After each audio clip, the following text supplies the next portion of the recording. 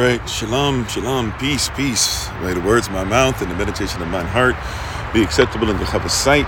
He is our strength and our Redeemer, and it's in His name, which is His authority, that we pray, praise, proclaim, project, and protect today's message. Amen. Hola, mi nombre es Kofi. ¿Cómo está? Bonjour, se me Kofi, ça va? Ni hao, namaste, osaya anakitawia, Ohio. I see you. Kamsamida. Kamuma. Papa or Kamuma, Kisiaso, Manut, Wagwan, Aloha, Jambo, Mibini Kofi, Nina Fraku, Tandawewe, Habarigani, Aquaba, Madease, Etesen, Bokurto, Bokurtab, Bakwartav, Barak Allah, Asham Yachava. Anai Kofi, headed of servant of Christ, Mashalam Khe, servants of Christ. Hello, everybody. I am Pastor Kofi, Pastor Servant of Christ, where we are always changing lives one mind at a time, but being a voice of the voiceless and speaking the unspoken. And thank you for being with us today. We give all honor and praise once again to the Most High, Yahweh Elohim. We give all praise and honor to Him for my wife, the Honorable Amma, who lives a life that's able to be honored. As always, you can check her out on TikTok, YouTube, her website, and Pinterest at Bloom and Flourish, not A-N-D, the letter N, Bloom and Flourish. She is a healer, herbalist, chemist, and biologist by degree. And we're thankful and grateful for everything that she's doing and to help the community with their health. We appreciate you. Thank you, everybody who's coming over from Early Rising Bible Study Session. As you can see, we are on the road.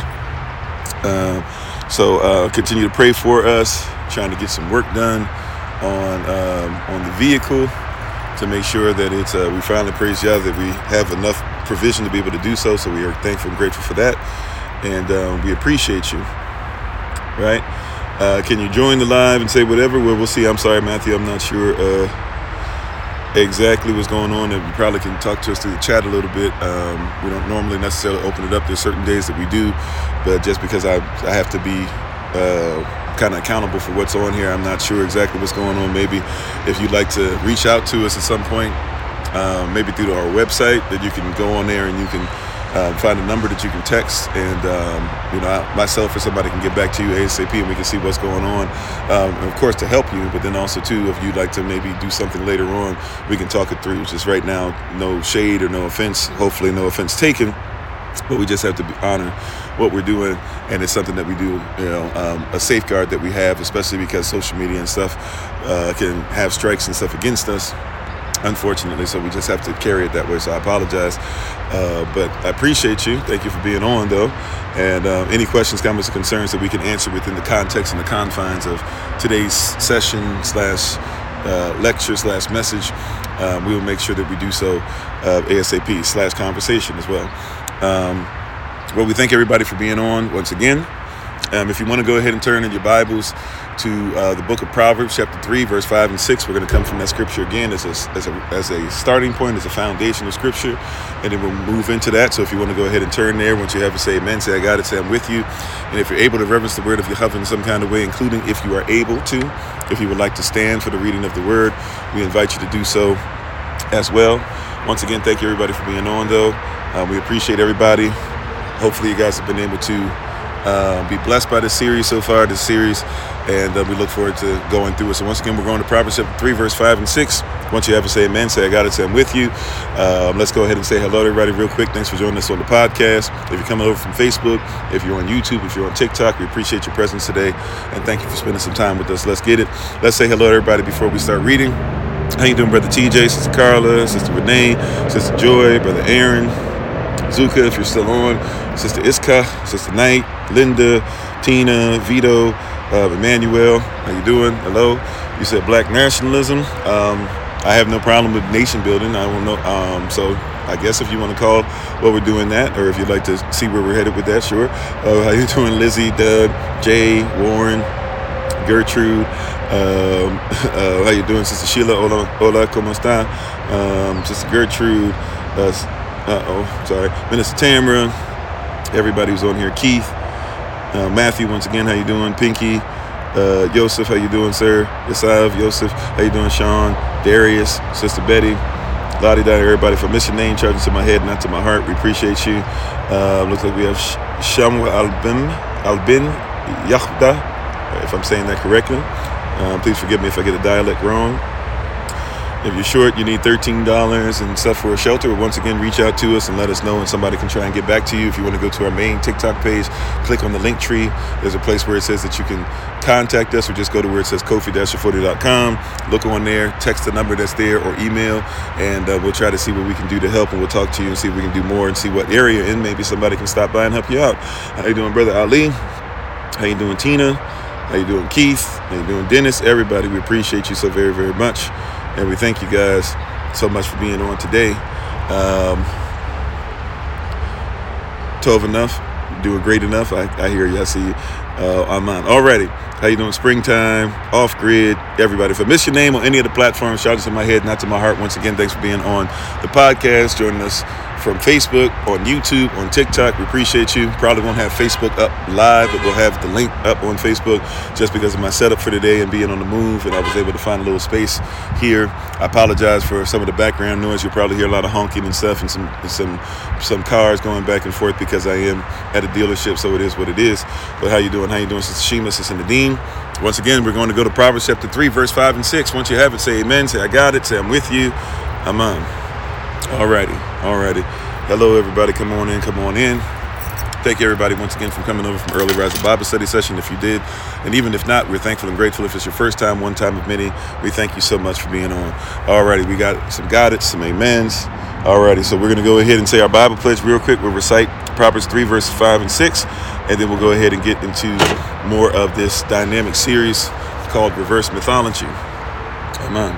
Alrighty, so here we go.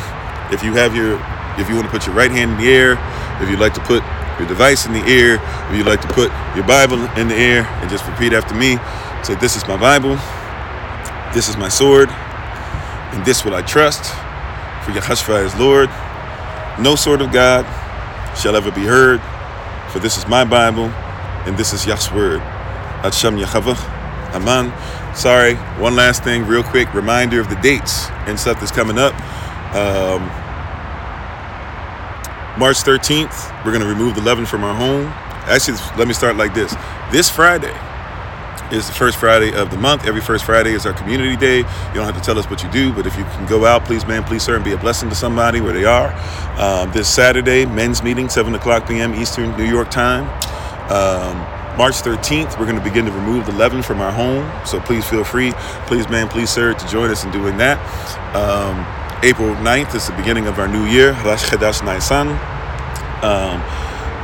April 22nd, Passover. For those of you who will be with us virtually, April 22nd, 6 o'clock p.m. Eastern New York time will be Passover. So if you need to get time off or want to make sure that you're part of it or whatever, we'll have it recorded as well. But if you want to join us live on Zoom, you can feel free to do so. If you're going to be joining us in person, that's going to be April 20th through the 22nd. We'll be meeting up in Beverly Hills, Florida. April 26th and the 27th, we'll be using that to celebrate the Feast of Unleavened Bread. That'll be in Central Florida. I still don't have the city for you yet. As we get more information, we'll give it out to you. But we do for sure have a place that will be in both those places. When we get to the month of June 16th, that's going to be physically in Lanham, Maryland. That'll also be in Zoom as well, though. June 16th, we'll make sure that we come together for June 16th, we'll make sure that we come together for the day of Pentecost, Shavat. And then June 22nd, we'll be joining Minister Tamah Hunter, Apostle Dr. Tamah Hunter, PhD. We'll be joining her and supporting her, and I believe I'm giving a word and a message, so that'll be in Georgia, Atlanta, Georgia area. So SOC, who wants to come and converge upon there, as I get more information, we'll give it to you, and we have the flyer out and stuff already, so we've been trying to promote that. So if you want to join us there, June, and then the rest of them We don't have the exact places we'll be at. And don't forget, sisters and anybody who wants to come, everybody's invited. But for the Women in Red cruise that the sisters are going to be going on, if you want to join them for that physically, that'll be December 6th through the 9th. You can reach Sister Renee for more information on that through her email, soc.secretary082@gmail.com. Once again, that's soc.secretary082@gmail.com. Reach out to her for more information about that, and she can give you more information, tell you about the pricing and all that. All you got to do is have a $100 down payment, and then you'll be able to pay off the rest before August. All right. So if you can kind of hold on to those things, we'll give out more information and keep promoting those things and make sure everybody's aware of what's going on with that. All righty. So we're going to Proverbs chapter 3, verse 5 and 6. And it says as follows. It reads as follows. This is King James Version. It says, trust in Jehovah with all thine love, with all thine passion, with all thine heart, and lean not to your own understanding. Don't be under your own standard. In all your ways, acknowledge him in all your ways, and every way you're trying to go, see if you can be intimate, or you see anything to be intimate with Yah down that way, and then he shall direct your paths. Because he doesn't direct ways. You should look for him in all the ways you're looking at, but he's going to direct your path. He is the way. So he's not in every way, but he is the way. And when you find that way, right, acknowledge him in that way, then go down that path so he can direct you on that path. Amen? Alrighty, okay. All right. So, and we just recited or just read Proverbs chapter 3, verses 5 and 6. May Jehovah have a blessing to the readers, the hearers, and especially the doers of his most holy word. You may be seated if you were seated, standing, or go back to what you're doing. And thank you so much for reverencing the word with us and us being in agreement. How you doing, Sister Nadine? And anybody I didn't say hello to, if I missed you coming in, thanks for being on. How you doing, Minister Morel? Still praying for you. Hopefully everything's getting better. How you doing, Miss Q? Lottie down, everybody. Giza, everybody. Shalom. All right. Shalom. Peace, peace. How you doing, Dennis? Everybody. Big Roy. All righty. So today, in this series of reverse mythology, we talked about cultural effect on Friday, the start. Then we talked about Zeus, part 1 and part 2. We spent the whole weekend talking about Zeus and how that influences us and how we have to reverse this mythology. Today, we're going to talk about the days of the week. Aman, you hear us mention them quite a bit, but the days of the week.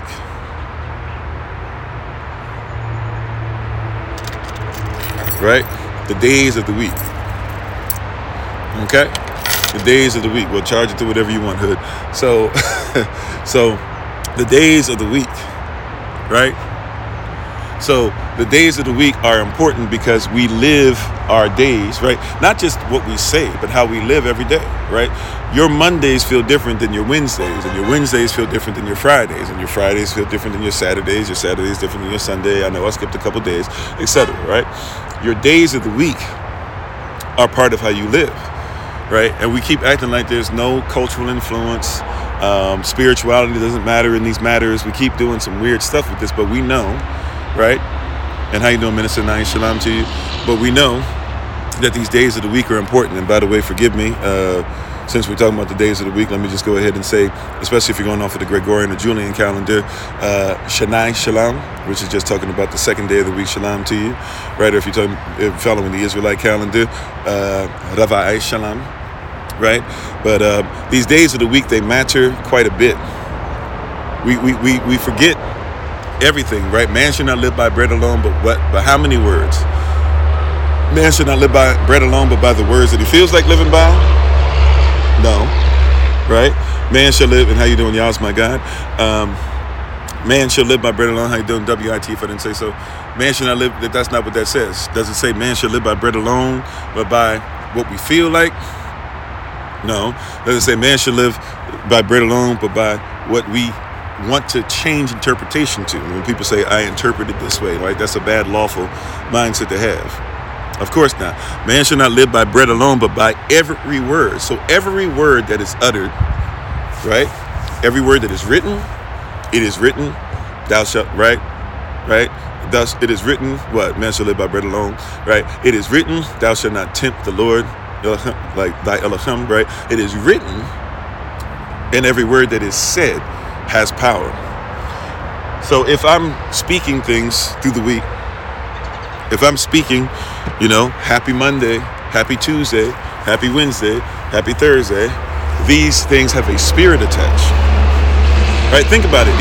Like we said earlier, and how you doing, Javier? How you doing, Sister Judith? Think about it like this. Think about it like this. Once again, Wednesday is hump day. Don't you feel, because of the culture you're in and the way that your life is positioned and the way that people live lives Sunday through Saturday, some of you even think about it through Monday through Sunday, right?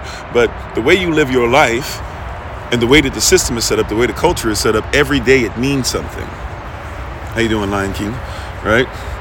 Every day it means something different. So when somebody says it's Wednesday, what's another word that y'all use for Wednesday? What's that commercial say that you guys like so much that has the animal walking through, right? Wednesday, you call it what day? You don't just call it Wednesday or Wednesday. You call it what? Right? You call it hump day. Right? You say happy hump day or oh man, it's hump day. Right? Friday, when you get to Friday, you can't wait. Some of you don't even have to go into work depending on what you do. Right, you might be working from home or whatever, right? But you don't have to necessarily go in on Friday, or if you do, you know that you can't wait to get off because Friday, hopefully, right? You hope that you have your Saturday and your Sunday taken care of, right? That's what you're hoping for, right? Right? Because you're hoping your Friday might be a day that everybody goes to the club, Saturday goes to the club, and then Sunday everybody goes to church. Or you're a 7-day Adventist, Saturday is when you go to worship. Or if you keep Saturday as the Sabbath, right, to keep the Sabbath and keep it holy, maybe you start dealing with stuff Saturday, or you start dealing with stuff on Friday, or you even start preparing yourself for Friday or Saturday. So everything that we do, as much as we want to act like it's some kind of one-off or this stuff isn't really that important, everything that we're doing is extremely important. And everything that we're doing, it governs our lives, everything that we're saying. So every day of the week holds power, right? Any disagreement on that before we move on? Anybody not comprehending that, right? Because it's simple, but it's going to be the springboard that we use to go through the rest of this message. Every day, everything that we're going through, every Monday, we treat differently, right? Today, and by the way, today's the first day of our intermittent fasting, by the way, if you want to join us in that, if you weren't prepared for it, right? And we're getting better in organization and family and things like that, of that nature, right? But every day, right, is every Monday, you if you have a 9 to 5, and even if you do not, you deal with your Monday differently than you do your Friday, right? Your Sunday, you might use that to prepare for your Monday, right? Your Friday, you're ready to go ahead and do something with the family, or Saturday is family day. Every day you do something is based off something, but there's a reason in this culture why you flow the way you do. And so your week, believe it or not, at some point is going to be something that actually starts to look different than others because of who you serve. How you doing, Shelly? How you doing, Praise Yah? Right? When you serve Yah and he requires different things from you, you look at your days differently. Now, each one of these days, by the way, for us in Hebrew, would be considered a yom. A yom, like you say Yom Kippur and other things, yom means day. And day for us does not always mean 24 hours. How you doing, Big Brother Thomas? But yom can also mean a period of time. Come on, somebody, right? A period of time. So when it says on the first day, Yahweh did this and Yahweh did that, or in the first time Elohim did and Elohim said, and etc., right? It's not talking about a 24-hour period necessarily. We don't know how long that period of time was, right? Matter of fact, there was no sun, moon, or stars yet to even indicate to us how long it took for these things to fashion, because the sun, the moon, the stars do not happen until Yom Dalet, or until the fourth day, the fourth period of time.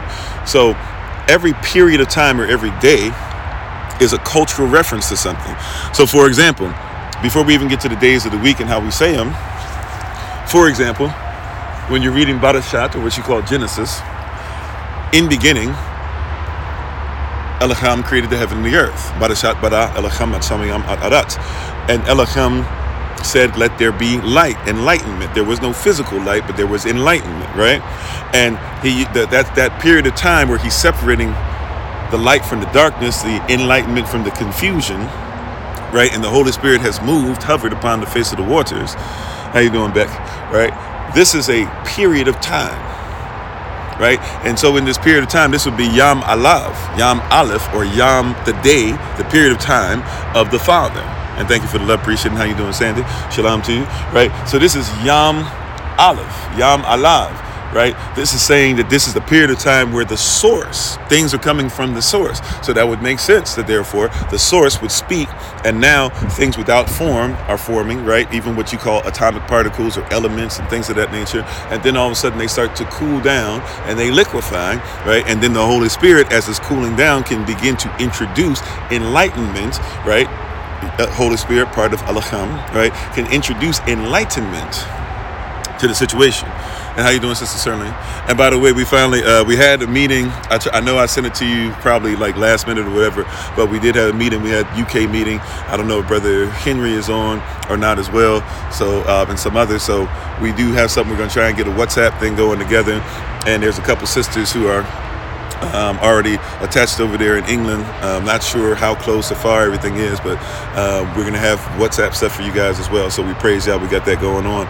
So just kind of keep eye out there for the future for those who are in the UK, trying to do something similar for those in the Caribbean. So be ready for that, right? Intermittent fasting, basically from sun up to sundown. If you can, try to avoid eating, or from 6 a.m. to, some people do 6 a.m. to 6 p.m., whichever you prefer.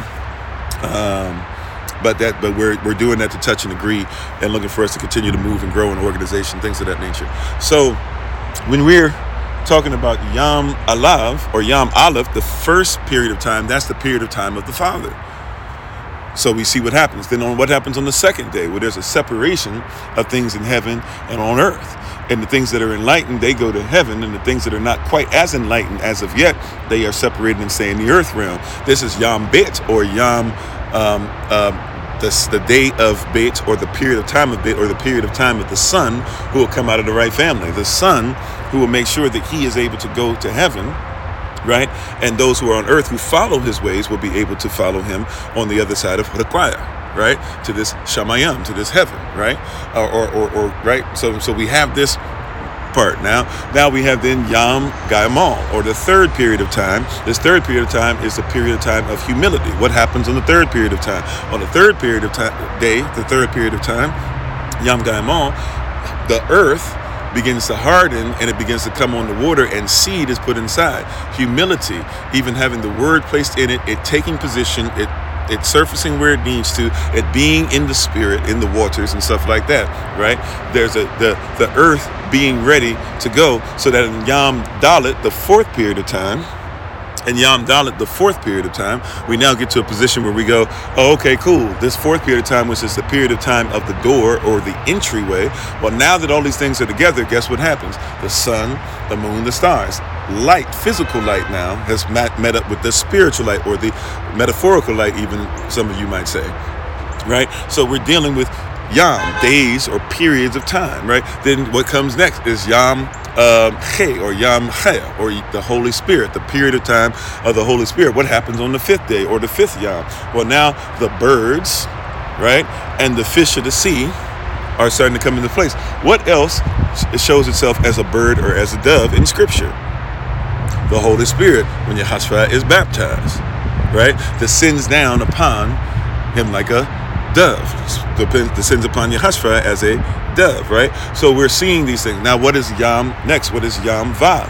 Yom Vav is the period of time of Vav, the period of time of a tent nail, or a nail, something nailed that keeps the family in place. What happens on the sixth day? Well, now here comes the cattle, things that creepeth upon the ground, things that are on the earth, but also humanity shows up. And when humanity is now there, what does it say? It is very tabah. It is very righteous, and what y'all call very good. So now that we have these things in order, see, so the Yom is a period of time. These are periods of time that are matching up. So these days, these periods of times, they mean something. They govern our actions, right? So now man is finished, right? When man shows up, when Adam is going to show up later on, especially, this is finished, right? The sixth period of time, it's finished. Just like you do for your Friday, right? The sixth period of time, everything's finished. Cool, we're going to go to Saturday. We're going to party. We're going to go to Saturday. We're going to have Shabbat. We're going to go to Saturday. I'm going to rest, right? Hopefully. Right? Hopefully that's what you're able to do. But that's the goal, right? They're being led by something that is systemic. The days of the week are not random, but these periods of time, they mean something, and they govern us, and they govern how a whole community of people, of believers in this particular system, they govern how you operate, how you act, how you walk, how you talk, etc. Right? they govern your actions. Your actions are governed by the days of the week, even the days of creation. And then on the seventh Yom, right, Yom Shabbat, or really Yom Yom Zion in this instance, I'm getting ahead of myself, Yom Zion, the period of time of Zion. Now Zion, high place of worship, resting in high places, take off your shoes for this is holy ground type situations. Now on this mountaintop, how you doing, Minister Tamara? How you doing, Big Bad? Well, on this mountaintop situation that we're in, now we can rest in the seventh Yom, or the seventh period of time, the seventh day. You see, so days are extremely important. And once again, we've got to reverse the mythology, because mythology has taken it to where the things that are holy are now reversed into the unholy. Right? Any questions, comments, or concerns on what we talked about so far? Right?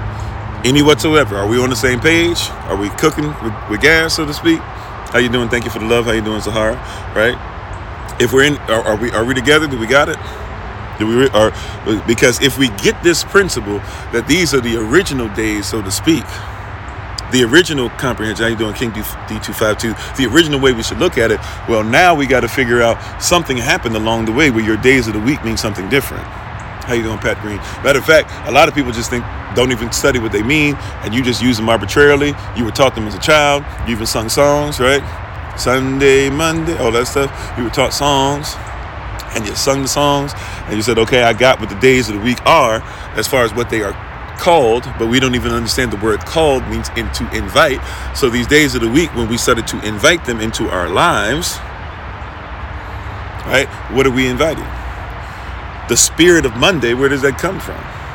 Why is that something that we feel like we're going down? Is it because Monday has to do with the moon? Or we feel like, oh man, it's not going to be as bright today. I'm starting the week. Could that do with the moon worship and how people feel in the spirit that's going on? I know somebody's going to think, oh, he's just reaching and looking for stuff. But I promise you, man should not live by bread alone, but by every word. This is proper etymology. We have to recognize this properly. We have to look at this properly. We have to recognize and comprehend and understand things properly. Right? Yeah, morning, right? Morning. You say God morning, good morning, stuff like that. Well, why would you mourn the God or the gods? Or what God are you mourning? Good be with ye, goodbye, God be with ye. Which God? And why are you concerned about what's going to happen, right? Which God is going to be with you, right? Like we have to say these, we have to recognize these things. How you doing? Sorry if I'm going to say this wrong. Shamira Logan, thanks for being on. How you doing, Black Steel? So which God are you referring to when you say God mourning, and why am I mourning him? Right? Why am I mourning him? And what culture does that come from? What culture does that come from? What is the reality of God mourning? What is the reality of Sunday, Monday, Tuesday, Wednesday, Thursday, Friday, Saturday? And why is it that worship of whatever God that you're looking forward to is now going to be on Sunday and not Saturday? We don't think about these things, but there's a culture. This is systemic. You're not just randomly doing stuff. You're not just doing stuff. See, people say this all the time, man. I just do what I want, man. Don't nobody tell me what to do. Can't nobody tell me what to do. But you have a whole system you live in. Don't nobody tell me what to do. Okay. So when you're going to eat your own food? When are you going to stop saying when they're going to give us reparations and start repairing yourself? Where's your school at? Where's your university at? Right? I went to a HBCU. HBCUs, I don't know if all of them are, but the heavy majority of them were not started by you. They weren't. Heavy majority of them were not started by you. You talk about Morehouse. See where that name comes from. That has nothing to do with you. And all the stuff that you're doing, the accreditation and stuff like that you're going through and all that, all those accreditations that you're looking for, they're not your accreditation. Right? How you doing, Bree Bags? Right? Or Brew Bags, excuse me. Right? You didn't create this school system. It's systemic already. Matter of fact, the system of school that you're used to now really is only about 100 years old. especially if you're in the UK. If you want to go back further, you got to go back to Thomas Jefferson. Now, were they making schools therefore for you, or were they making schools for somebody else? And now you're asking for them to give you a seat at the table, but you never had a plate set for you, right? And forgive me, this is just if somebody's asking, it's just essential oils, right? That's all it is. If somebody's wondering, because people be asking sometimes what you're using. All right, so we can get that out the way. And what I'm rubbing my hands with is just castor oil right now, trying to do some healing. Okay, so we have to recognize.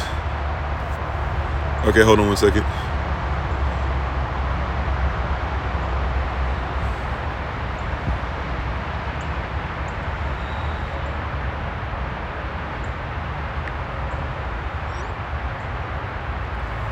Okay, sorry about that. I'm out getting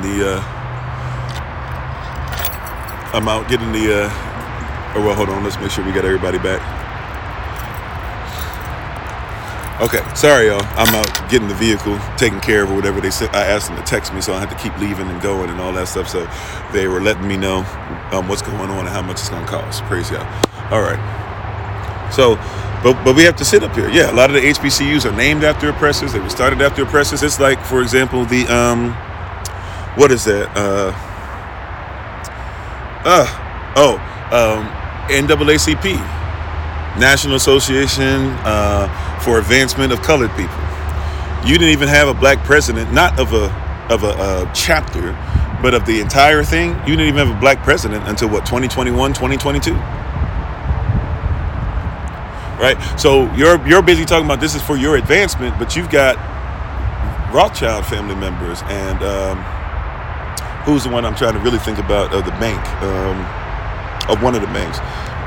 Can't remember his name right now, but you got families out of the top 5 people who could care less about you, who are sitting and telling you how they're going to advance you, and then you look around, you're not advancing. You never ask yourself, well, who's at the top of the NAACP? Because it's not you. Yeah, one of the Rockefellers. That's the one I'm thinking of. One of the Rockefellers was on there quite a few times, actually. Right? So if you've never been, as a colored person, if you've never been represented at the top of an advancement for colored people, then is it are they advancing you, or are they advancing rhetoric? Bilderbergs as well? Right. Yeah. So if they're not advancing, how are we advancing ourselves and fighting for ourselves when you don't have a seat at the table and you don't have a plate? Somebody's saying, go ahead, sit down here, come get you a plate, but you sit down. Minister Malcolm Shabazz, Malcolm X once said it like this. He said, just because I go to a diner, right, and I sit down at a table, and I go inside this diner and I sit down at the table, if you put a plate in front of me and you give me a menu and I pay for food and everybody else is eating, but I'm not eating and there's no food on my plate, just because I'm at a diner sitting next to people dining, that doesn't mean I'm a diner. That means I'm sitting next to diners as they dine. I'm not a diner until you let me dine. Right? How you doing, Brother Charles? How you doing, Mad Trucker? Right? You can't describe me or call me a diner unless you let me dine. If you will not let me dine, then don't call me a diner. Correct? You can't call me something and I'm not that. Don't use that noun. How you doing, Auntie Mary? Right? How you doing, Gary? How you doing, Tamaya? Right? Don't call me a diner when you won't let me dine. See, we got to reverse the mythology. Don't call me a U.S. citizen, first of all, when I'm a non-citizen national, right? For those who know what that is. But secondly, do not call me a diner unless I actually get to dine. Don't call me a citizen of what you're doing, right? Unless I'm doing. Now, you guys are citizens because a U.S. citizen is what? Is a myth. A U.S. citizen even. See, you got to reverse the mythology. Even these myths you live by every day. A U.S. citizen is a legal fiction because the United States of America was a country and can be considered a country sometimes by law, but the United States is a corporation. A corporation is treated as a person, an artificial person, but a person nonetheless. And this corporation or straw man that represents the real power, the real person, but is not the real person, has ownership over you. And for example, if you are in debt and you keep paying debts, and you keep paying fake money that has no gold or silver to back it up. Since the 1930s, it has been fake. It has nothing behind it. So if you keep going ahead and using this as instrumentalization, as an instrument, right, a negotiable instrument to go ahead and ensure that you're going to be trading with people, then you are getting into monopoly money. You are playing a fictitious game. It is based off of reality, but it is not reality. It's only the reality you make of it. So you keep going ahead and saying, I owe the IRS money, and you won't go ahead and stop being a legal fiction, and you won't figure out what the sovereignty thing is, and you keep saying that's a myth and that's that, but you don't even want to read in your Constitution because you think you're in a democracy. Democracy is not even constitutional because it's not in there, right? But you want to keep talking about this democracy and all these different things, not realizing this is a legal fiction. If it's fiction, people can make up whatever they want. This is a fable. How you doing, Prince? A fable is a what? It's a myth. Right? It's a myth. Wolverine doesn't exist, but you can think there are people that will dress up like Wolverine. Elsa's not real, right? The witchcraft part of it could be used in a real way, but Elsa's not real. But you will dress up like Elsa, right? It defines you if you're not careful. The cultural effect of this is changing, and we've got to reverse this mythology. Right? So you're sitting up here as a legal fiction, trying to be part of a legal fiction, rather than realizing, hey, I want to be a lawful, natural person, and I'm tired of being a legal fiction because everything that's legal is not lawful. And if I want to do things according to actual law, universal law, right? Actual law, right? Natural law, actual law, marital law, actual law. I want to be a private sovereign and not a public citizen and belong to the public or the government. Then I have to reverse the mythology, because the mythology says the United States is a country, but by United States Code 28 USC 3002 15 A, B, and C, the United States is not a country, but it is what? It is a corporation. It is also considered to be a board. That's why you have president, vice president, secretary, treasurers, cabinet members, Congress, majority, minority, etc. And it's also considered to be a instrumentalization, something negotiable. So how do you negotiate? What do you negotiate? There is no money. There is no gold or silver. So guess what? The legal fiction, which is the corporation, which is a artificial person, owns a bunch of other legal fictions, which are your straw man, which is your birth certificate. That's why when you go on trial, you were never on trial, but your birth certificate is. If you keep doing things to connect yourself to the birth certificate, then you have to connect yourself to the system. See, and so when the system says Sunday, Monday, Tuesday, Wednesday, Thursday, Friday, Saturday, you just go with whatever it says because you're not concerned about, is this fictitious? Is it a fact? And now, if I know what the fact is, then what is the contextual fact or the context thereof? Right? Don't just give me a fact, how you doing, Travaris, and not give me context. This is where we also mess up things. We were talking about this in early Rise of Bible study session. We talked about the Holy Spirit came on the day of Pentecost and did all these things. Okay, time out, but the Holy Spirit came to make sure that a message was delivered to those that can't comprehend it. A lot of people who are living as legal fictions only think fictionally, right? They have fictional faculties. Did you catch that? Grand Rising, Sister Monica, how you doing? Charlie, everybody coming on, right? So they are legal fictions, so they have a fictional mindset there, so therefore their faculties are fictional. Remember we talked about that word faculty a little ways back? The word faculty actually is talking about not just, oh, I made it to a certain level. The person who has faculties is supposed to have more intel, a higher level of information than others. So if I have proper faculties, that's why the school faculty is different than the school students. Because if you're the faculty of the school, you're supposed to be the intelligence of the school that therefore disseminates the information down to others. Right? But many of us don't have proper faculty, proper intellect, right? And so therefore we have fictional faculty. So we've been teaching and living and growing and learning by that which is fictional. Right? So your congregational faculty, your congregational faculty, your pastors, your preachers, your ministers, your rabbis, etc., your priests, right, your gurus, they live fictionally because they identify with what is fictional. Your marriages are fictional. Did you know that? Your marriages are fictional because who did you ask to be married? So you mess this up. You think that you asked your wife for her hand in marriage. You asked your husband for his hand in marriage. The reality is, here's the reality though. You had to ask the state.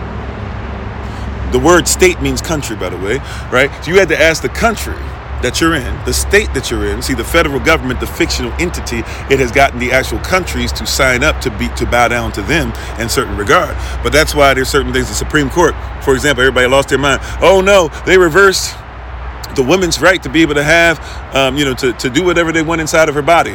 But all the states that didn't want it, they still don't have it. And all the states that wanted it, they still have it. Right? Because the state can decide if they want to take that on, because the federal government is technically fictional.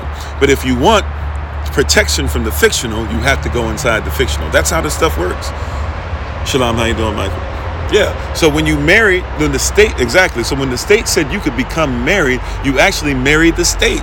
In other words, you registered the state. When your child was born and you gave them a fictional birth certificate, right? Saying fictionally, right? Saying that the real person, we cannot find the natural person. Therefore, we are putting an all caps straw man, an artificial person in its stead, so we can still operate and make business off of this artificial person and make millions off of this artificial person, while the artificial person may never smell a million in their lifetime, right? They did this on purpose for you to register your child with a fictitious entity, right? The state, it literally got you to register your child as fictitious. Your marriage is registered as fictitious.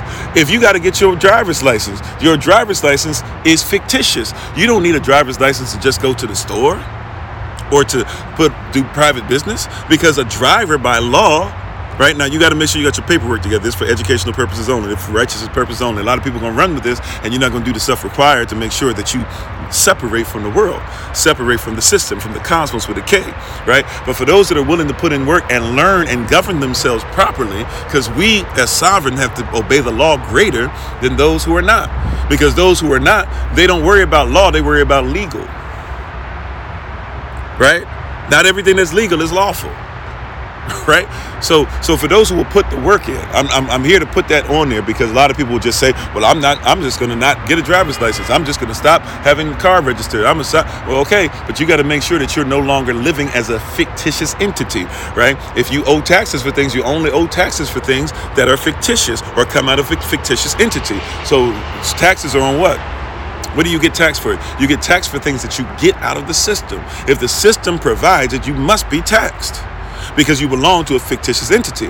Render Caesar's things to Caesar's, however, render Elohim's things to Elohim. So if Caesar taxes you, it's because Caesar's saying, I provide this and that. If you get something from Caesar, then you gotta be taxed. If I go into a store, I can grow, right? When the season changes, I'll be able to go outside and get mulberries. Right? Got mulberry trees. Can get white ones from the front, black ones from the back. Right? But if I go to the store and buy a mulberry, then guess what? Somebody out of the system provided it. So I must be taxed. I can't say, please don't tax me because I'm sovereign, because I'm having a transaction with you. And if I'm going to do business with you through the UCC, this is what we're going to agree to. Right? So we are living a fictitious life. We're registering to be fictitious. The Bible even declares it like this in 2 Timothy chapter 4. You will incline your ears to fables. You will lean in on fables. If it's fictitious, you want it because you've been raised as a fictitious entity. Right? So you like the fictitious.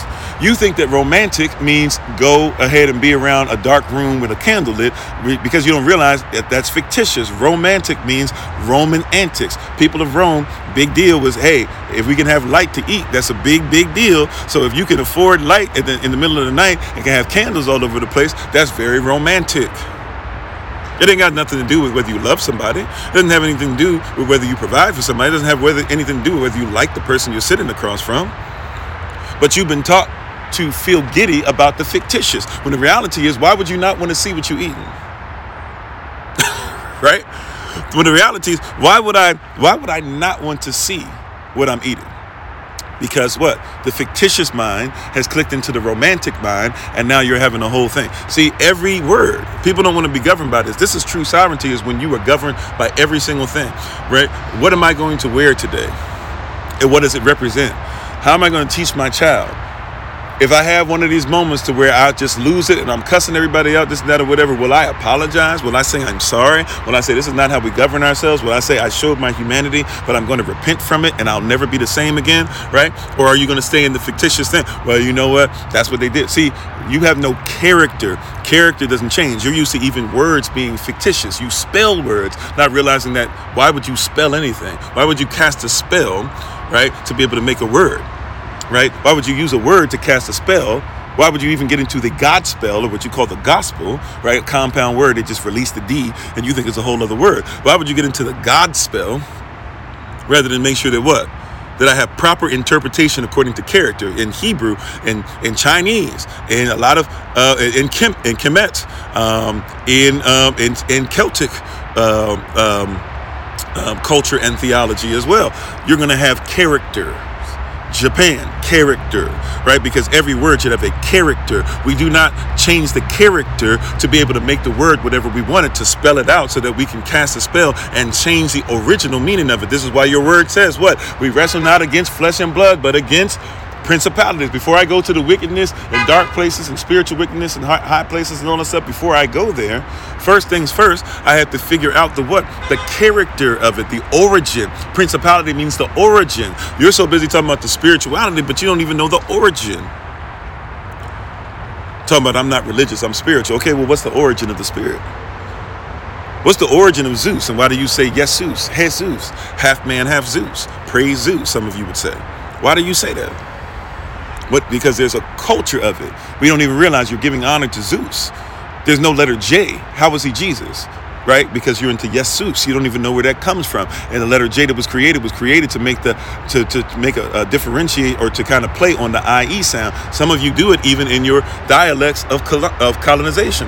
What do I mean by that? Well, some of you will say Yah, some of you will say Jah. Right? Right? We're jumping in the name of the Lord.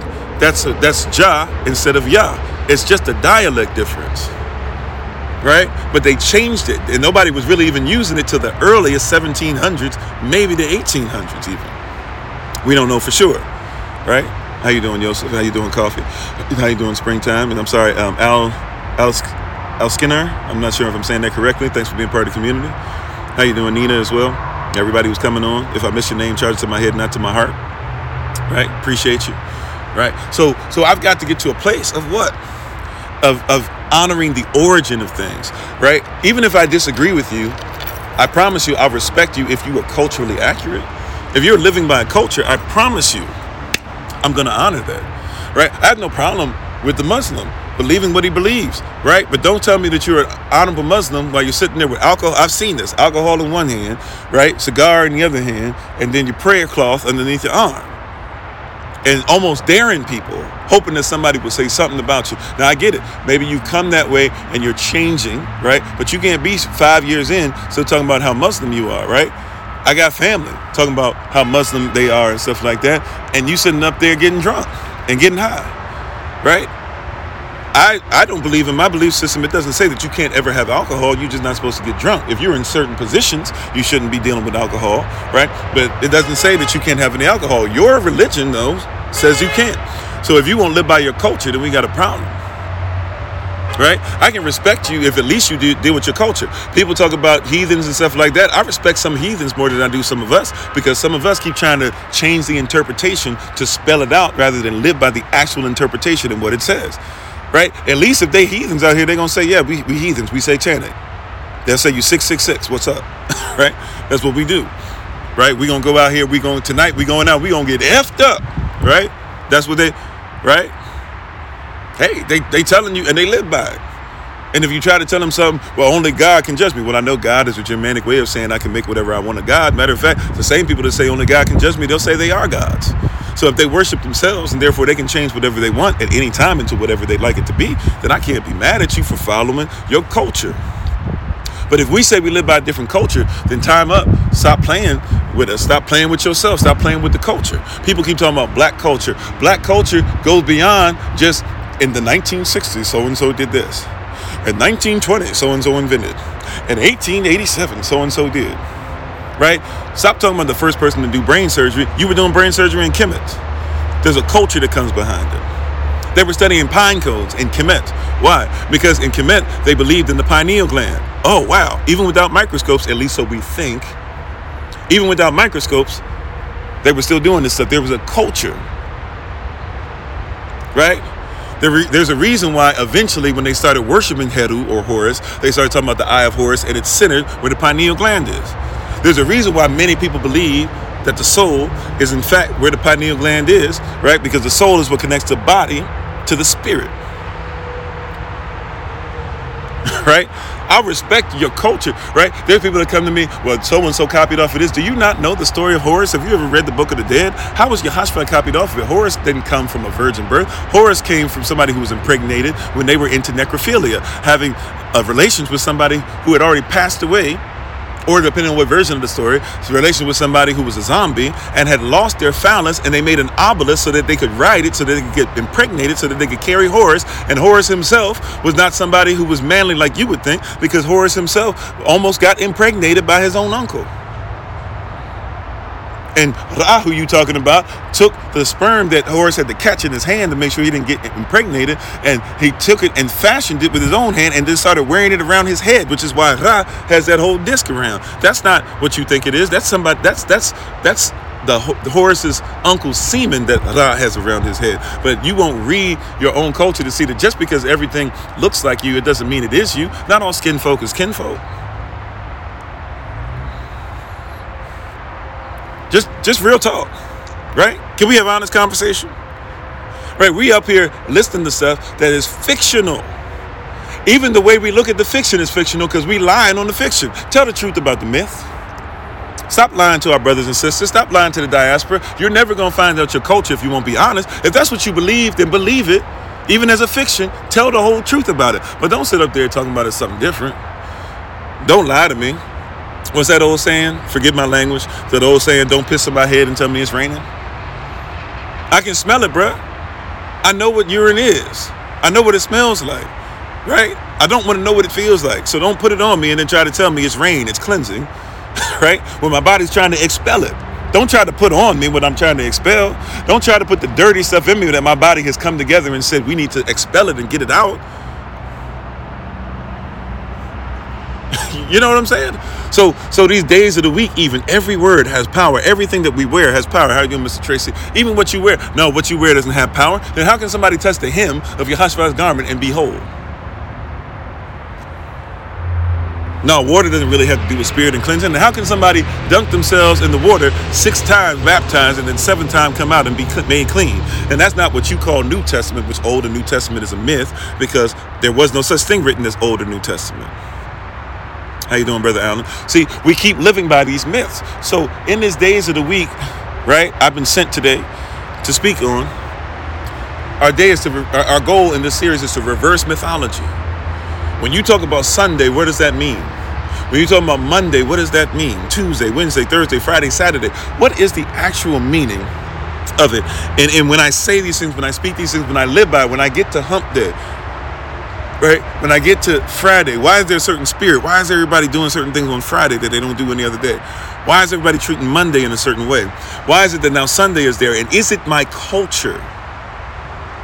And then at the end of this, we'd like to be able to introduce some Hebraic terms to you, some ancient Paleo-Hebraic terms to you that might be able to help you on this journey to see how you're actually supposed to look at these days of the week. This is one of the reasons why SOC University and classes and things like that will bless you and help you with the on-demand stuff, because you get to go a little deeper in this stuff. And you can stop and ask questions, and we can talk on Zoom and do all that stuff, and you can reach out to us, et cetera, right?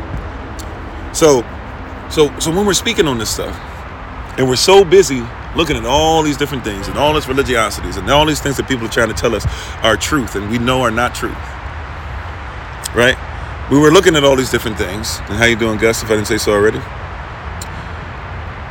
First of all, what is every day named after?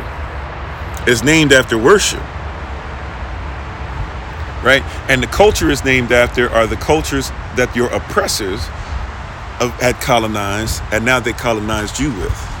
Because see, here's something that we must recognize. This whole thing of colonization, you must recognize that the colonizer never identifies as the colony. Oh yeah, we post all these all the time. They're on YouTube, podcasts, sometimes on Facebook. Today I won't be able to post it live on Facebook, but we'll have the link on Facebook for you to be able to listen to it. But yeah, we always do. So, right, and you can look on our main, if you're on YouTube, Facebook, podcast, you can always look in the description with the video for further information. If you're on TikTok, you can always go to our main TikTok page, click on the link tree, and find out a bunch of information right there. How you doing, y'all's firstborn? Right? But when we're speaking on this stuff, right? Are you ready now? So now that we're speaking on this stuff, right? When we get into this stuff, you must recognize that a colonizer never identifies never identifies as who has been colonized. The colonizer never identifies with the people who the people who they colonize, right? The colony, therefore, never considers themselves to be indigenous. The colonizer will never, you hear what I'm saying? Will never, whoever it is, in whatever kingdom you're talking about, a colonizer never puts himself in the position of the person that's been colonized, because they don't believe that they're real persons. We were just talking about this. They don't believe that they're natural persons. They believe that they are artificial persons. They are legal fictions. How you doing, Stephen Burns? This goes back to something called the Doctrine of Discovery. You guys know about the Doctrine of Discovery? Written in 1452, made legal in 1493, where the Pope, Roman Catholic Church, which, by the way, Roman Catholic Church literally translates to Romantic Universal Circus, right? This is where this stuff starts to get very clear to us that somebody done changed up the game and messed things up on us. And we need to realize that they did and come out of that, right? Right? So real talk, though. And how you doing, Sister Shima? Real talk. You have to realize that the Roman Catholic Church, the Pope, decided that he wanted to really, really get into slavery, especially when they started realizing that Negroes, who they considered to actually be people who followed the Tanakh and were swarthy and had locks and wore hoodies and put poetry over music. You can look it up for yourself, right?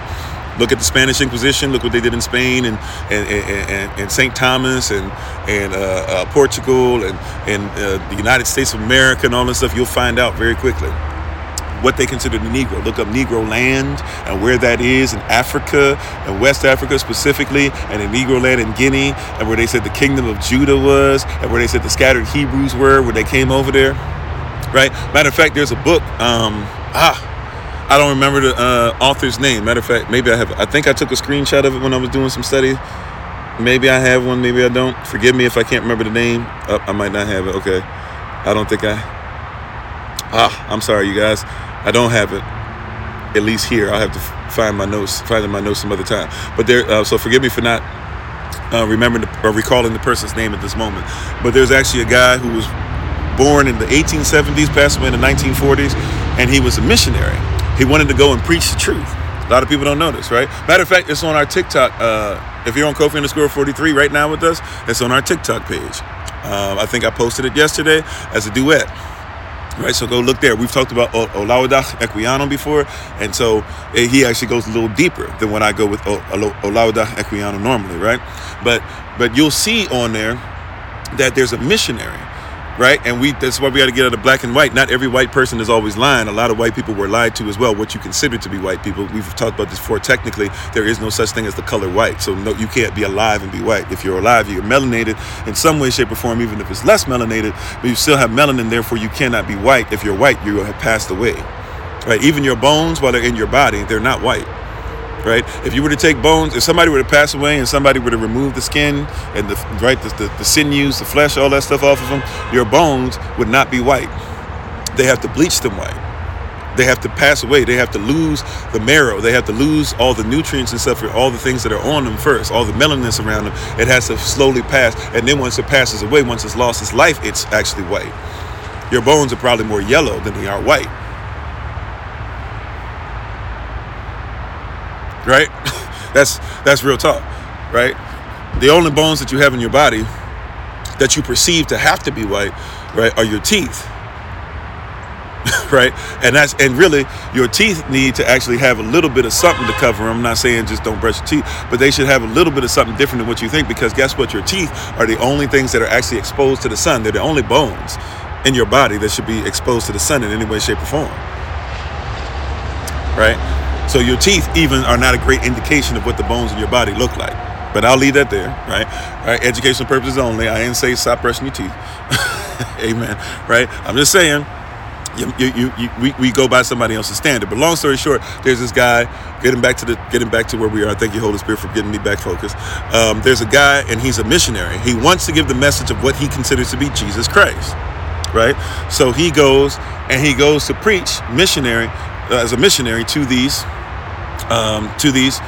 people, right? These persons who he thinks are without the faith, don't know the Bible, don't know the word, etc. And when he gets there, he finds something interesting out. Right? When he gets there, he finds something interesting out. He says, wait a minute. These people, they follow scripture. They follow Torah. Right? They keep the Torah. They keep Torah. They keep the law. How you doing, Natriel? Right? He said these people, they follow Torah. And they love Elohim. As a matter of fact, if you look up Oloada Equiano, if you don't know who that is, that's somebody who was a slave taken from the Ivrit or Avra or Igbo people, Igbo, and was taken as a slave,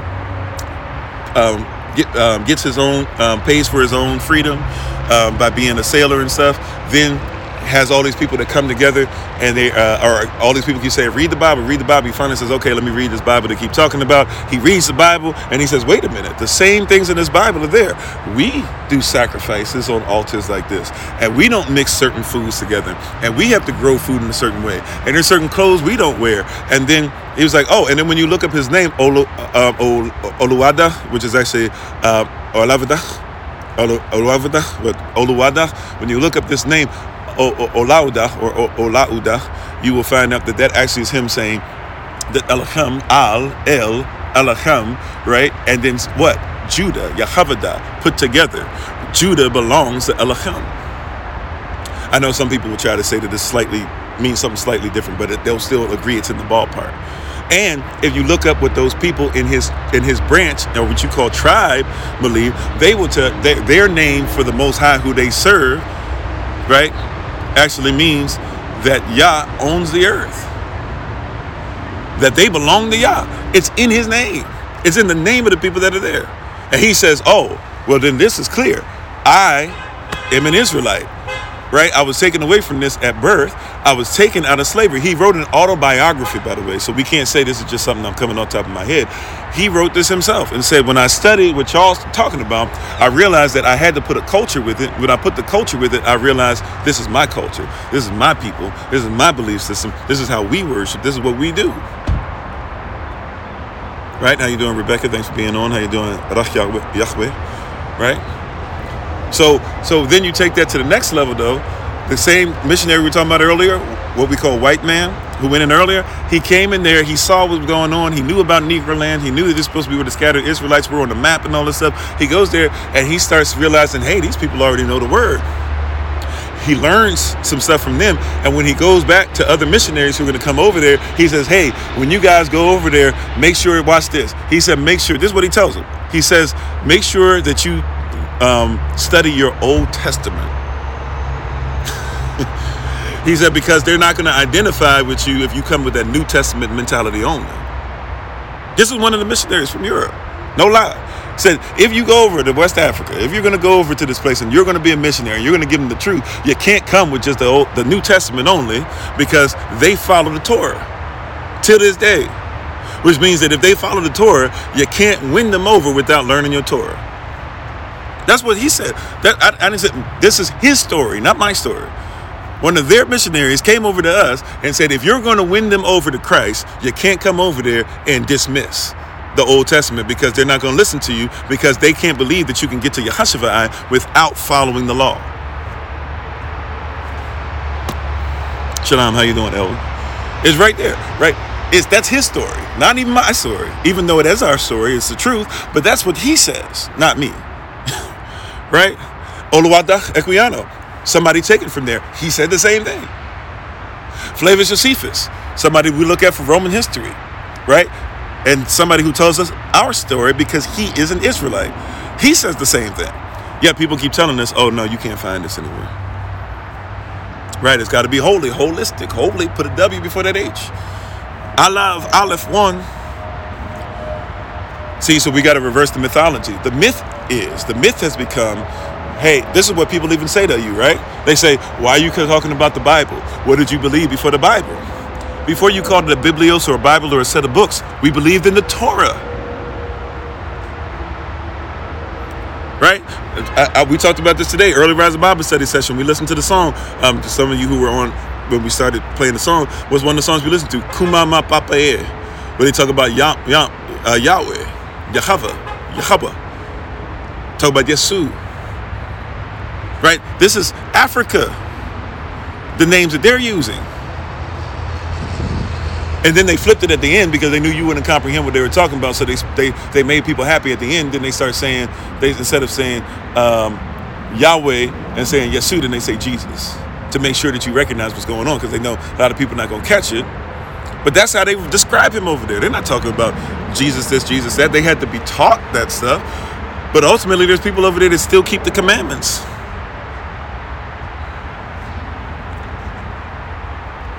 Don't forget Christopher Columbus, who learned about even being able to get over to España, which now is Haiti. He had to be able to, or not España, what did they call it? Forgive me. I forget what they called it originally when he got over there, but or what they determined through the doctrine of discovery, right? But remember, he had to bring a Hebrew interpreter because they were looking for the land of Asheroth. 2nd Esther chapter 13, looking for the land of Asheroth. They knew that they were looking for people who looked like the Negroes, who they already started enslaving, and they took Negroes over, at least people who could talk to Negroes, to make sure that they could be able to have the language barrier taken down so they can go ahead and do this Balaam doctrine, which is give you doctrine that's a stumbling block to them so that they could enslave them. No, that's what they call it now. Dominican Republic is not the original name, right? That's half of it now is Dominican Republic, right? Half for Dominicano, half for Haitian, right? But these are things that are there, right? That they literally said it's in the text. And when they got over there, the people were making West African weapons, and they were married into West African people. They said they knew about West Africa already, and they said that can't be. They took the weapons with them when they took slaves, and they studied it, and they found out that the metallurgy, in other words, the same way the weapons were made in West Africa, were made the same way when they got to Haiti / Dominican Republic. Same people, same weapons, same language. But the myth is that you didn't know any of this until the white man introduced you to it. The white man had to be introduced to it by you. And then he what? Reversed it. And we got to re-reverse. We got to reverse the myth. When he reversed it, he made it mythology. Now we got to go through the ology, the logia, the logic, the study of it. And now we got to reverse it so that it's no longer mythical, but it becomes practical. Right? This is why. Yeah, he gave it a remix, right? Right? This is why we have to realize, right? Right before Big Papa said it was all a dream, right? The music existed. If you know the origin of it, you think of it differently than you do if you don't know the origin. Right?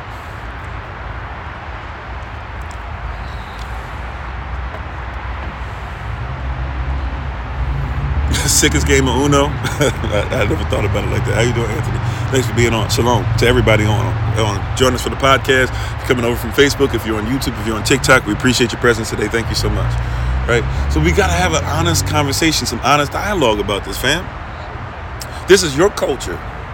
And somebody reversed it. It's time to bring it back. Days of the week. Amen. Days of the week. So what is Sunday? Where does it come from? Right? In the most modern way, we'll work our way back some. We're going to have to mix and match different theologies because remember, the colonizer never identifies himself with who he colonizes, but it doesn't mean he doesn't appropriate. Let me just bring that back real quick. Thank you, Holy Spirit. Let me just bring that back again into our mindset. The colonizer never identifies with who he colonizes, but the colonizer will do what? The colonizer will appropriate.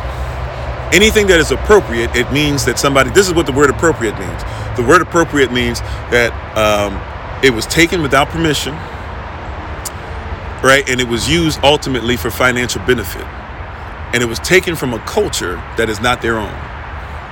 Go look up, do a Google search real quick. I don't want you to believe that I'm lying, right? I want you to believe in the word, right? I'm a vessel, I'm sent. All right, I'm not the origin of these words. I'm not here to tell you. I'm not here to tell you fictional fallacy again. I'm not here to try and get you to believe me over the truth. I'm not trying to get you to just think that because I say it, therefore it is true. I want you to look it up if you get time. How you doing, Brother Jermaine? But remember, for something to be appropriate, it means it must be somebody else's culture. It must be snatched without permission. We call that thievery, right? Right. Just like in the UK and England, you got the Benin people in the Benin Empire saying, give us our stuff back. And over the years, they won't give it back, but they'll sell it back to you. How you going to take what's mine and then try to sell it back to me, right? The arrogance and the evil of that. And how you doing, Darren? Thanks for being on, right? Seriously, right? So somebody is taking your culture. These words were something different. The culture behind it was something different. But the colonizer never identifies as who he's colonized, but he will appropriate what is indigenous. So they take it, they move it, they maneuver it, and then they give it back to you. Just like, and this is all stuff we've been posting recently, strangely enough. Or not even strangely, Holy Spirit led. I guess all this coming together, right? So even like Santa Claus. Now we know that Santa Claus is made up and it's of 5 different Santa Clauses of different origin and all that stuff. And we know it comes with compass, and we know it comes with compass and Black Pete and things of that nature. We know all these things, right? But Santa Claus and how you look at him now, Santa Claus, the reason why you think he's like the way he is and fat and all the stuff that they tell you specifically now is because Coca-Cola changed the way Santa Claus looks, right? They took even the myth and they changed it so that you would buy Coke, right? Your Santa Claus, if you think about him, Santa Claus looks like a Coke can, right? Coca-Cola company wanted to sell, so what did they do? They took the myth, they made it appropriate. They snatched it, they took it, right? They dressed it up. They said, okay, let's go ahead and have this Santa Claus that looks like this red can that everybody's already into in this mythology. We just changed it and shifted it just a touch. And so now you'll buy it. You'll buy into it because we made it look appealing to you. You're already addicted to the sugar and stuff we put in there. Matter of fact, at this time, let's be honest, you're addicted to the cocaine that comes with the cola nut in there, because it wasn't as much sugar. It was just straight, we put in cocaine and cola nuts. Yes, we know about that with Odin and stuff, and we talk about that all the time. Look up Futurama, look up a Futurama episode on YouTube, put in Futurama, Santa Claus, and see how evil it was, and then try to figure out why does he have a sleigh, what you gotta do with Thor, well also Odin's flu, right, and Odin during winter solstice was somebody you need to get away from. That's why you went inside, you chopped down the tree and stuff to try and have life in your house. When it started the tree started to lose its life, you need to get the tree out of your house, right, which is why people still to this day don't want Christmas trees in there, but so long. It's cultural, right? I'm with you, right? But what I'm talking about, the Santa Claus that you recognize today, right? The way that you look at him today is because of what? Right? The Santa Claus that you look at today is because of what? Of Coca-Cola said, I'm going to take that myth and I'm going to appropriate it. I'm going to make it appropriate. And you think it's appropriate to even, watch this, sit on the lap of this person. Where does that even come from? It's cultural, right? So Sunday, and we'll break these down even further. Sunday is the day of worshiping the sun, right? Even if you want to go to the Roman way of looking at it, Sol Invictus, right? Day of worshiping the sun. That wasn't a thing of people in Africa do. And I know people say, well, the S-O-N is the S-U-N. That's not Kemetic, right? Character. We talked about this earlier. If you know Kemetic characters, and I'm not big on them, right? I don't know them as well as I know Avda or Paleo Hebrew, but I will tell you that character, phonetic sounds even, right? They come with a character. If you look up the character for Ra, Ra's character is not the same as the sun's character. The sun is the Iman. So Iman is not looking like Ra. Not Amen, not Amun, not Iman. Right? We don't know the difference of the characters. So Iman in Kemet is not the same character as Ra. So the whole rhyming thing, the S-O-N is the S-U-N, that doesn't even make sense to the people of Kemet. Right? But the people who mix iron and clay, the Christians, Roman Catholics, Roman Catholic Church, translated into Romantic Universal Circus, they created a circus for you, and now here you are trying to go ahead and use that to identify yourself or say where this stuff came from. It's not even the same culture. They bastardized it. They appropriated it. And here you are using what's appropriate. But that's why we said earlier in different teachings, you need to be inappropriate. Right? You talk about Lent. Lent comes from Lupercalia, which is why you have this thing of, it used to be wolf, and people would have these crazed, drawn out orgies and stuff like that for months and months and months, trying to be like the wolf, at least what they understood the wolf to be at the time. So here you are trying to take on Lent, not realizing that Lent, what comes right before Lent? What comes before Ash Wednesday? Fat Tuesday, Carnival, right? Everybody do your stuff, right? Day before, right? Get all your stuff in day before. And then after that, fast for 40 days, right? This is what they're telling you.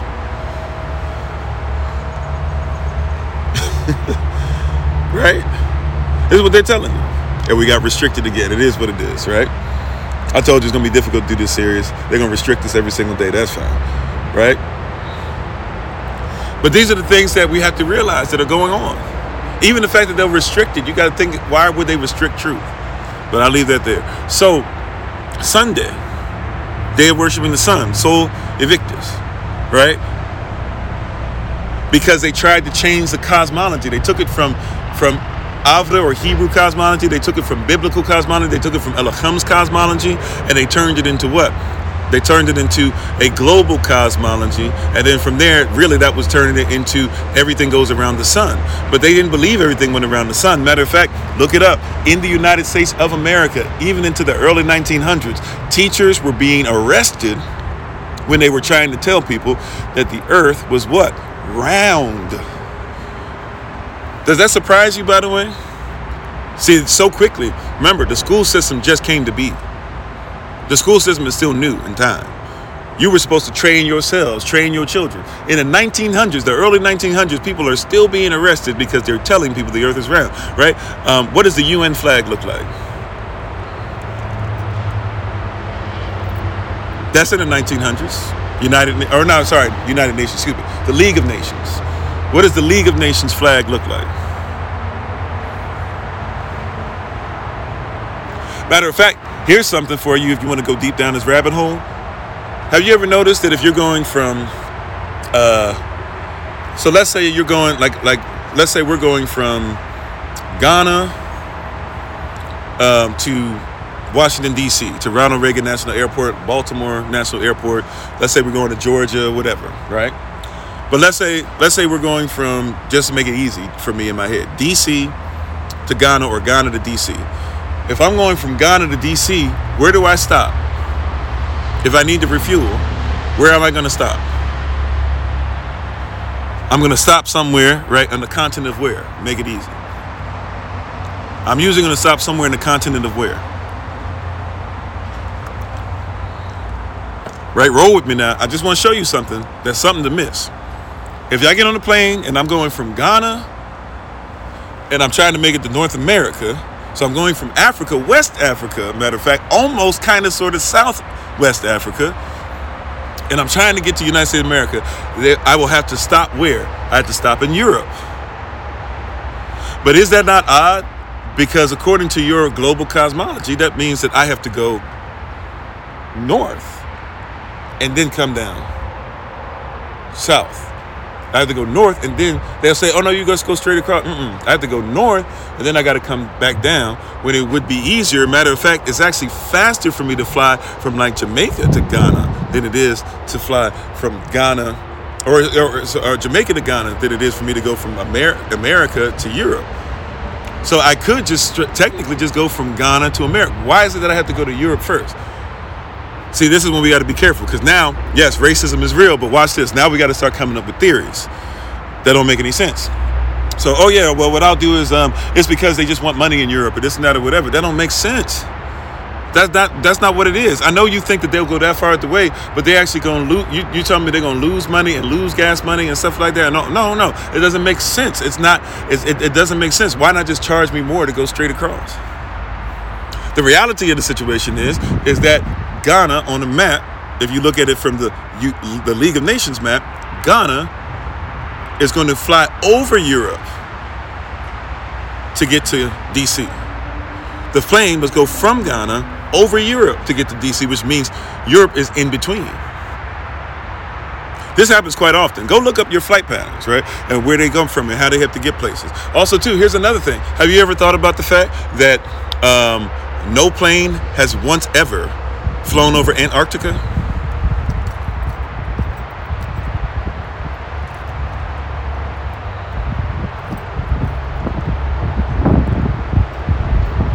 Have you ever thought to yourself that NASA, I'm not telling you stuff, once again, this is not conspiracy theory. This is stuff that you can look up on NASA itself. NASA has to control the flight plans for everybody across the planet. And then when we look at even what they call the globe and stuff, we come to find out, oh yeah, that map projection is evil, it's off, it's bad, it's wrong. And Nasa, right, does mean to deceive. Matter of fact, in Avra, in Paleo Hebrew, even, it means part of the definition, part of it, I'll be honest, but part of the definition is even deception. And NASA themselves will tell you there's not one picture that you've ever seen from them that has not been doctored in some way. Ever? Yeah, ever. Well, what does that mean? Ever. Even back to the 1960s. There's not one picture that you've ever seen. Look up satellite. Look up satellite. I'm not talking about just going to a museum. I'm talking about look up satellite in just Google search satellite, and you will discover that you will never see an actual satellite. You will always see an artist rendering. You've never seen a satellite that hasn't been artist rendered that's in space. Now somebody would say, well, it's because we can't see satellites, but there's satellites around the globe. Why are they always artist rendering? Why is it that we only see the satellite in its real, actual form on Earth, but we never see? I'm just putting stuff out. Once again, I'm not here to focus on that. I'm just trying to get you to see there's a lot of stuff going on, right?